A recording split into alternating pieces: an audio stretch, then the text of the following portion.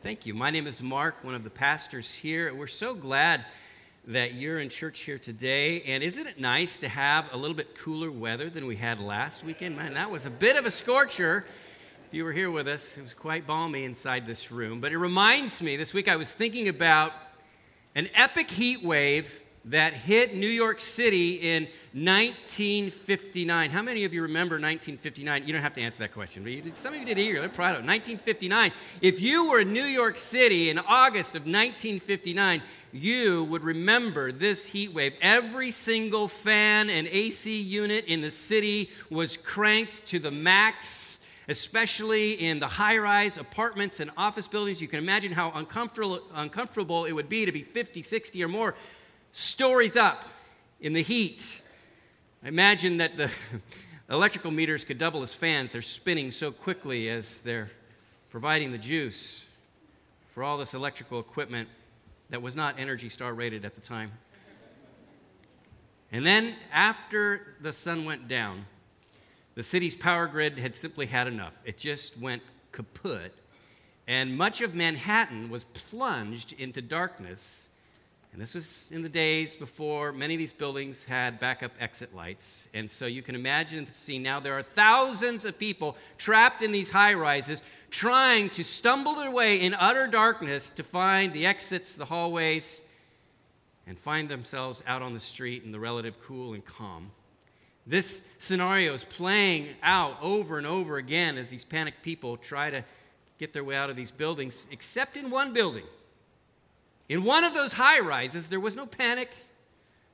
There was no stress. Those people just got up and left the building like they always did. Because the major tenant in that particular building was the Guild for the Jewish Blind. No big deal.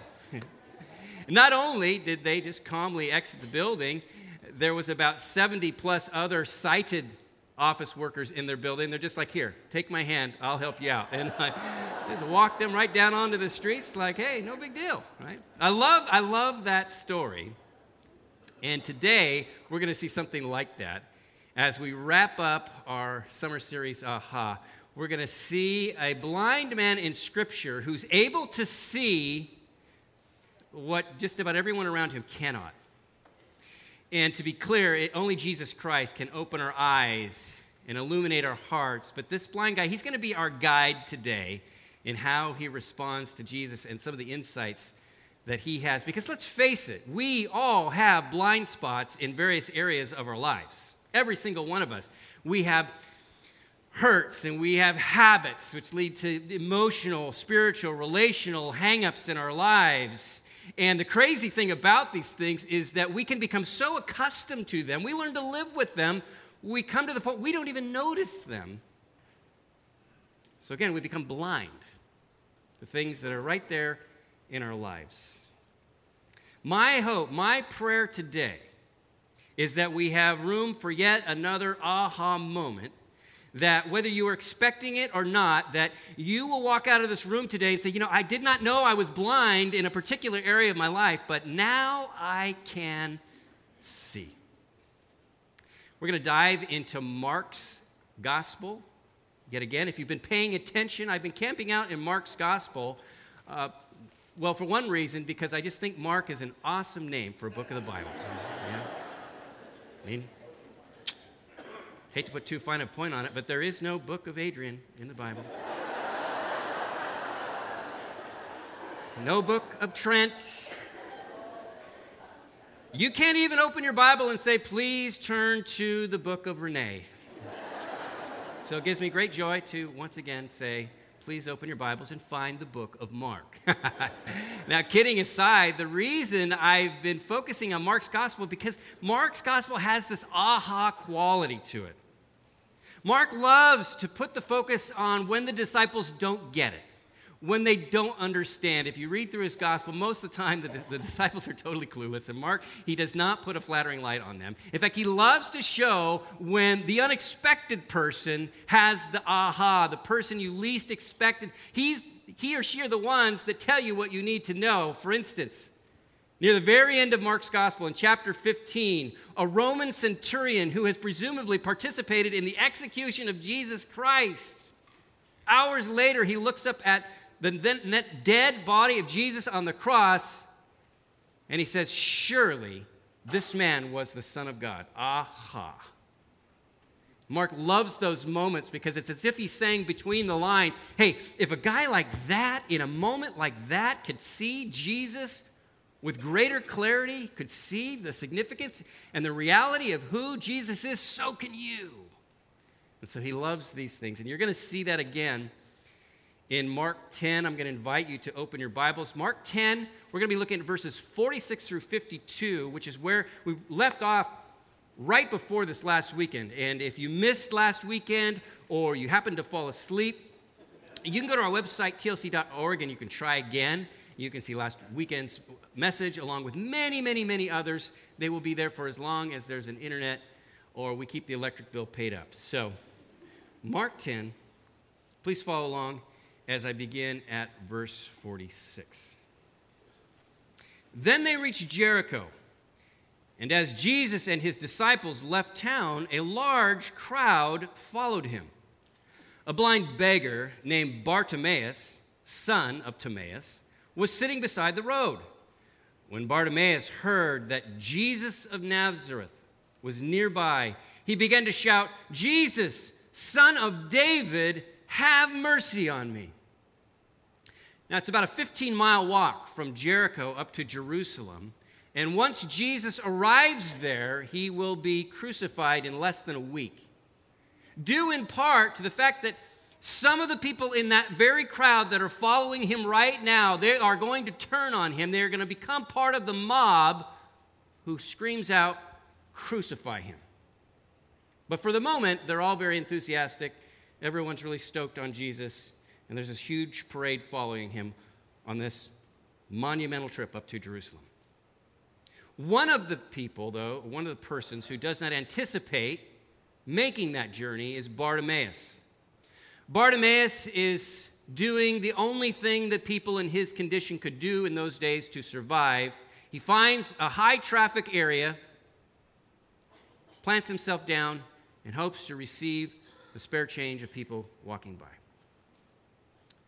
It's kind of interesting that Mark would point out that Bartimaeus means son of Timaeus. It's somewhat odd that he would do that because the prefix bar, bar, it's the Aramaic for son of. You hear this in bar mitzvah, right?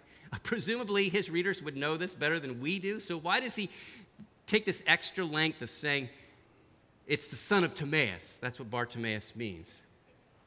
Well, Bible scholars think that Bartimaeus became a fixture in the early church, that he was known to some of Mark's readers. So Mark, in a sense, is giving him a shout out. It's like a shout out, like, you know this guy.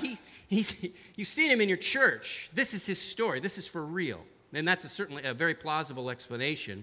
I have another hunch, and don't take this to the bank, but when I was studying this week, I discovered that Timaeus comes from the Hebrew, the root of Timaeus comes from the word tameh in Hebrew. And tameh means unclean.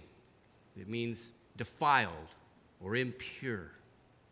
I find that very ironic because that's exactly what the people around Bartimaeus would think about him or his parents. They would think, well, he's born blind, or if you're born with any other kind of congenital disorder, it's because God is punishing you for some sin. God is punishing your parents. In fact, you see this very same assumption in John's gospel when the disciples encounter another blind person. And in John 9:2, they simply ask, Rabbi, who sinned, this man or his parents, that he was born blind? They weren't being cruel. That's just how they thought. And Jesus will correct their perspective, by the way. But that was the going assumption. So I wonder if Mark's just going, even his name, it rang in the ears of the people around him that he was cursed, that he was the son of uncleanliness.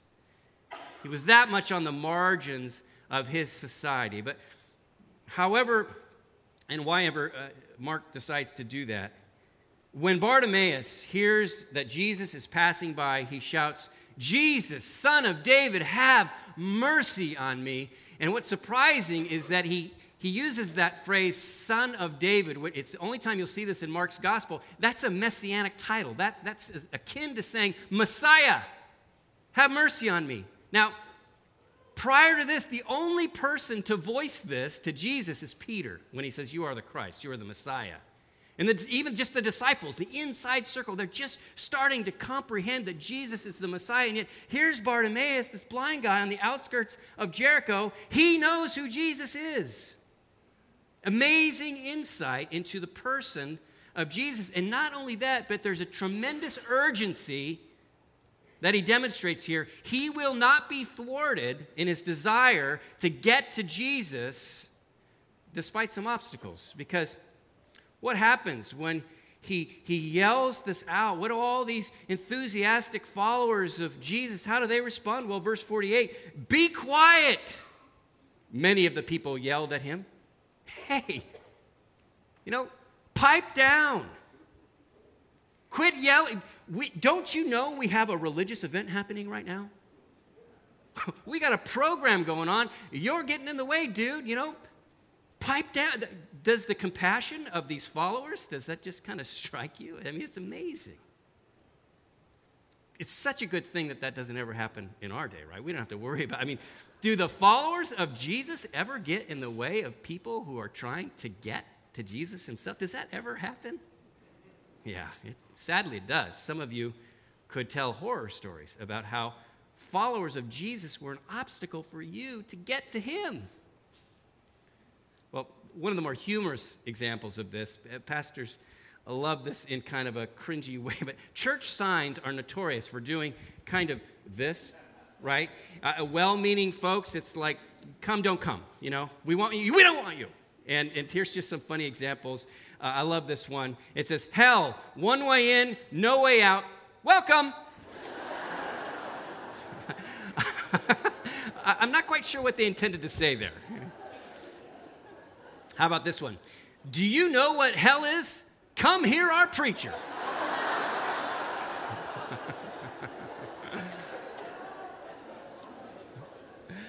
Along the same subject of the hot place, whoever stole our AC units, keep one. It is hot where you're going. I think that happened last weekend in Santa Cruz. I'm not sure. No. But God loves you, by the way. Just want you to know that. This is one of my favorites right here. Jesus would so smack you in the head.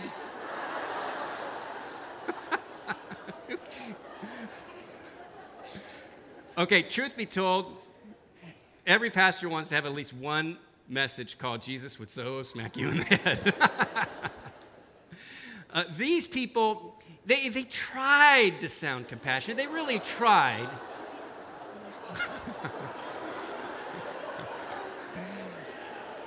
Just have to kind of think about where you put the emphasis on that. Renee showed this one several months ago, but it's worth repeating because I love all the categories: surfers, skateboarders, musicians, artists, vegetarians, occupied. They're like, you're all going to hell, repent now. And I know the thing that's striking some of you is that with a few notable exceptions, this describes the TLC pastors right here. We fall into all these categories.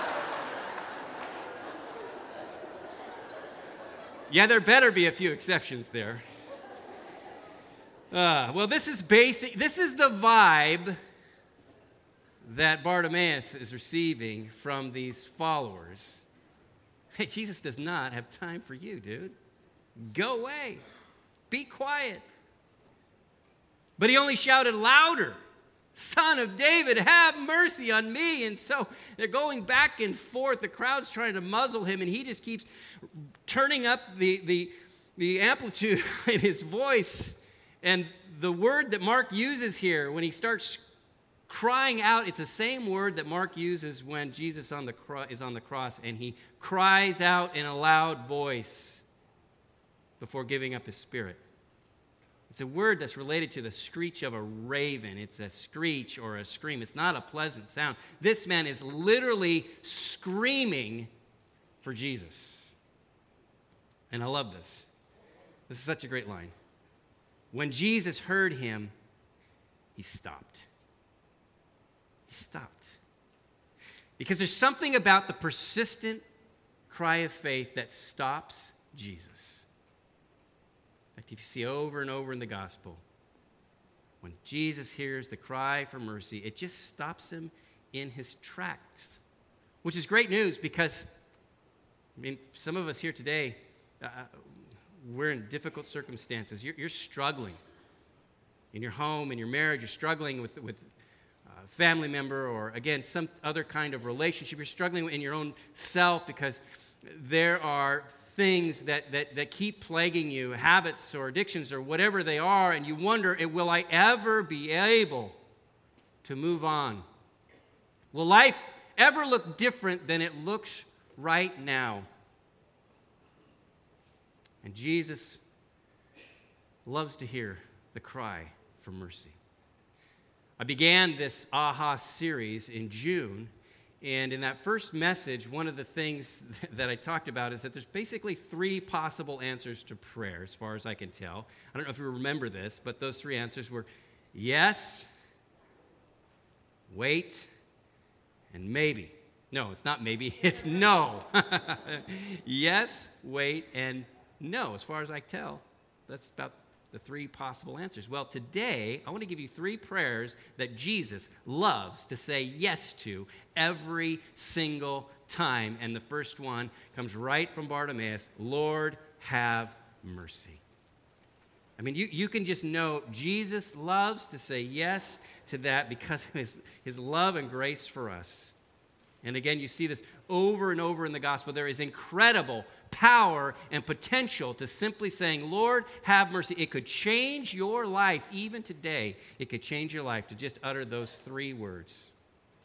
Well, look what happens when they reach the ears of Jesus. It says, when Jesus heard him, he stopped and said, tell him to come here. So they called the blind man. Now, I want you to watch how quickly this crowd changes their tune. The crowd that was telling him to be quiet, what do they say next?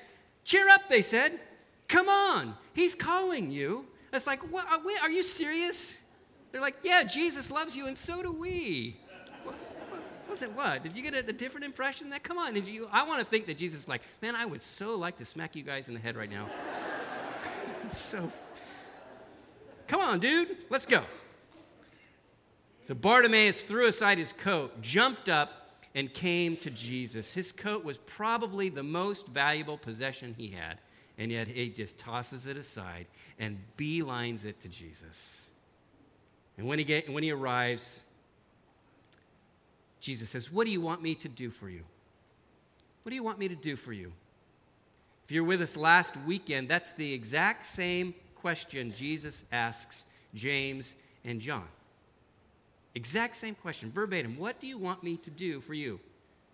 Of course, they had loftier ideas about having thrones on his left and right. Bartimaeus is going to come back with a much more down-to-earth answer. But think about this. This is the Son of God. This is the King of the universe. You would expect that when a subject comes to a king, the subject says, what can I do for you, your majesty? And yet Jesus said that he came not to be served, but to serve and to give his life as a ransom for many. And so here he is serving Bartimaeus, this one who's completely marginalized, and yet Jesus gave his life for Bartimaeus too. So Bartimaeus is precious to him. Bartimaeus is worth noticing, worth stopping for, worth saying, come. How can I serve you, Bartimaeus? That's the kind of Lord we have. I would say, what can I do for you? It's such a wonderful moment. And the answer here is going to be revealing, because what you ask of Jesus reveals what you think of him. You're never going to ask Jesus for something more than you think that he can provide, right? So if Bartimaeus just thinks that Jesus is a good teacher, just another, maybe even an exceptional rabbi, he's going to ask him for a blessing. He might even ask him for money. But again, he shows us he knows something more about Jesus. He's going to ask him to give him sight. He says, my rabbi, master, the blind man said, I want to see. I want to see. And if you're looking for another prayer that Jesus enjoys saying yes to, it's kind of hidden in these words, I want to see, because it doesn't mean that he's going to physically heal us, much or many of the times, we know that that's not our experience. But when we ask him to open the eyes of our heart, of our mind, he is eager to say yes every time. In fact, he's already done that with Bartimaeus. Before Bartimaeus can come and ask him for his physical sight to be restored, he's already demonstrating that he has spiritual insight that's been given to him. How does he come by this knowledge that Jesus is the Son of David, the Messiah? It can only come from God's Spirit. How does he have this sense of urgency that, man, I have to get to him now? Because here's the sobering truth. Jesus will only pass by Bartimaeus in this way one time. He will never pass by in the same way again, ever. And again, that's sobering because there are times in our lives where opportunities come and then opportunities go. And once they go, they're gone. Is it possible that Jesus is passing by in an area of your life? And bear in mind, what we choose to do or choose not to do, we cannot always undo. Let me say that again. What we choose to do or choose not to do, we cannot always undo. Yet we can be forgiven, we can be restored, there can be healing, but you cannot go back and do it over again or do it differently. Some of us, you might be on the cusp of making a decision that could lead to great blessing or great harm. You may be on the cusp of a relationship that will lead to blessing or great injury. The cusp of saying something that could be a blessing or a curse. And right now, is it possible that in some of our lives, Jesus is passing by, and the best thing that we can say is, "Open my eyes, Lord." Because if I've heard anything in 20 years of being a pastor, it's this: if I only knew then what I know now, I would have done it so differently. If I could only see what's so crystal clear now, Mark, I would have chosen differently. So to ask Jesus Christ to open our eyes, man, that is a prayer he loves to answer. To help us to see things that we otherwise would not see. And when Bartimaeus says, "Open my eyes," Jesus answers, verse 52, "Go, for your faith has healed you." I love this because notice, Jesus doesn't say, "Okay, here's the way it works, Bartimaeus. I'm about to really do something cool for you. You got to promise to be committed to me from here on out, okay? Because you owe me, you're obligated." No, he doesn't do it. There's no strings. He releases him. He says, go wherever you want. Your faith has already healed you. It's a gift of grace that's just given to him freely with no strings. And yet I love how this little story ends. Latter half of verse 52, it says, "Instantly the man could see, and he followed Jesus down the road." Isn't that a great last line? This is the last thing you'll ever read about Bartimaeus. He followed Jesus down the road. Isn't that a great epitaph? Wouldn't you love that to be the summary statement of your life? I would take that any day. Mark, he was blind. Spiritually, intellectually, he was blind. And yet, in God's mercy, he opened his eyes, and from that day on, he followed Jesus down the road. Wouldn't you want people to say that about you? Maybe when your life has come and gone, they're saying, "You know what? Hey, the road wasn't always easy. Sometimes it was steep. Sometimes it was bumpy and twisty. There were unexpected events. Sometimes it was great and joyous and smooth, but through it all, through thick and thin and high and low, she followed Jesus down the road." That brings us to our third prayer, which is simply, "Help me follow." Help me follow, Lord, wherever you lead. I don't know how you start your day. Maybe there's a time you set aside for prayer. Maybe you feel you don't have time for any kind of prayer. I think it's safe to say that we all have time to simply pray, "Lord, have mercy. Open my eyes. Help me follow." that can change your life. Just those 3 short prayers. And make no mistake, they may be short prayers, but they are in no way little prayers. They're powerful. I'll prove it to you. About 200 years ago, young boy John was born. He had a wonderful, nurturing mother. She made it her ambition to fill his mind and his heart with the knowledge of God. But sadly, she died 2 weeks shy of his 7th birthday. His father was absent. He was stern. He was often preoccupied with his business. He had no time for faith. He had even less time for John. So John pretty much raised himself. He threw his lot in with kids he knew on the streets, and he quickly learned their ways, which led to him getting to no small amount of trouble in school. Eventually, he was conscripted into the Navy, where though he was with just a riotous group of sailors, he was like the worst of the worst. They just thought his life was totally out of control. He became quite miserable serving in the Navy. He tried to desert. He was caught, punished severely in the way they punished people 200 years ago for trying to desert. The punishment was so severe, he spent the next several days plotting how he might murder the captain of that ship. And then he would commit suicide immediately thereafter. Well, that didn't happen. He actually ended up on another ship, a slave trading ship bound for Africa. John knew something about the slave trade. It's what his father's business was. And he thought, here's an opportunity for me to become wealthy myself. I'll throw in my lot with this guy. I'll get rich. But when they arrived at the shore of Africa, the captain of that ship took John and made him a slave in the captain's house. Barely gave him enough food to survive. It was the most miserable, lowest point of his life. But because his father was connected, he sent a ship to rescue John. And on the return voyage to England, John didn't have any responsibility, so he spent every day just binging on alcohol. And because he had kind of a gift with words, he would make up new curses and blasphemies about God. This is how he entertained himself. He had long since rejected the God that his mother had told him about. And so when an epic storm hits this very same ship, the sailors think it's John's fault.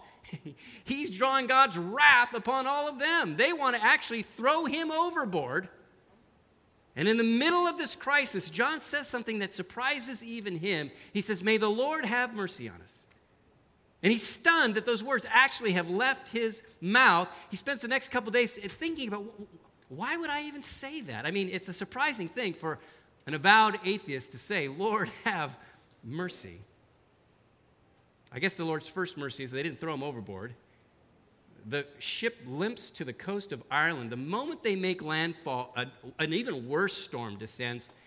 John knows his life has been spared. Somehow there's a God there, but he doesn't really take it too much to heart. He actually becomes a slave trader himself for many years. But those words, "Lord, have mercy," he can't escape from them. He becomes gravely ill, and it's upon that point in his life that he decides to leave the slave trade. And he actually spends the next 10 years preparing to become an Anglican priest, if you can believe that. It took 10 years because the church wouldn't accept him for the years prior to that. And it took 10 years for God to open his eyes to what his life had amounted to that so far. And he realized with deep regret how his participation in the slave trade and how the debauchery of his life had just injured so many other people, including his own soul. And he would write essays about the evils of the slave trade. And he would also, as a pastor, mentor other young men. One of them was a young abolitionist named William Wilberforce.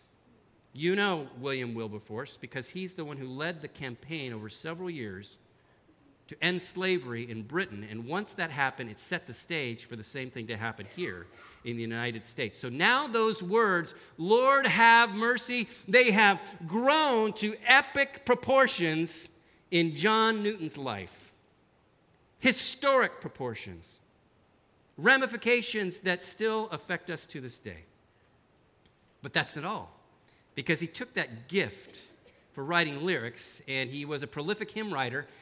In fact, he actually penned the words to the most popular hymn ever written in the English language, Amazing Grace, which is simply, in many ways, his faith story, beginning with the very personal words, Amazing grace, how sweet the sound that saved a wretch like me. I once was lost, but now am found. Was blind, but now I see. Can you say that today? Can you say, Mark, I was blind. I was blind, but now I see, thanks to Jesus Christ. If you can't say that, I got 3 very short, powerful prayers to recommend to you here this morning. If you can, praise the Lord. Even if you've been walking down that road, you've been following Jesus down the road for many, many, many years, there's never a time when we simply don't need to say, Lord, have mercy. Open my eyes. Help me follow. Let's pray to that end right now. Heavenly Father, we thank you. We thank you for your goodness and your grace. We thank you for just the mercies involved in us allowing us to be here today physically, or to be able to listen over our computer or DVD player, whatever the case is. Lord, we do pray that your word would illumine our hearts and our minds, that you would transform us. Lord, there's a full spectrum of stories and situations in this room, from those who are just beginning to understand who you might be, just hoping that Lord Jesus, that you are who the Bible and your church claim you to be. And so I pray that you just continue to bring on greater and greater understanding and clarity. And for those of us, Lord, who have just, by your grace and mercy, been able to walk with you for some time, just pray that you would energize us and give us the endurance and the desire to just follow you and to finish strong through every season of life, so that when it all is said and done, we would look at our stories, in some ways it would resemble that of John Newton's, where we in Bartimaeus, you could encapsulate it all by saying, and you know what?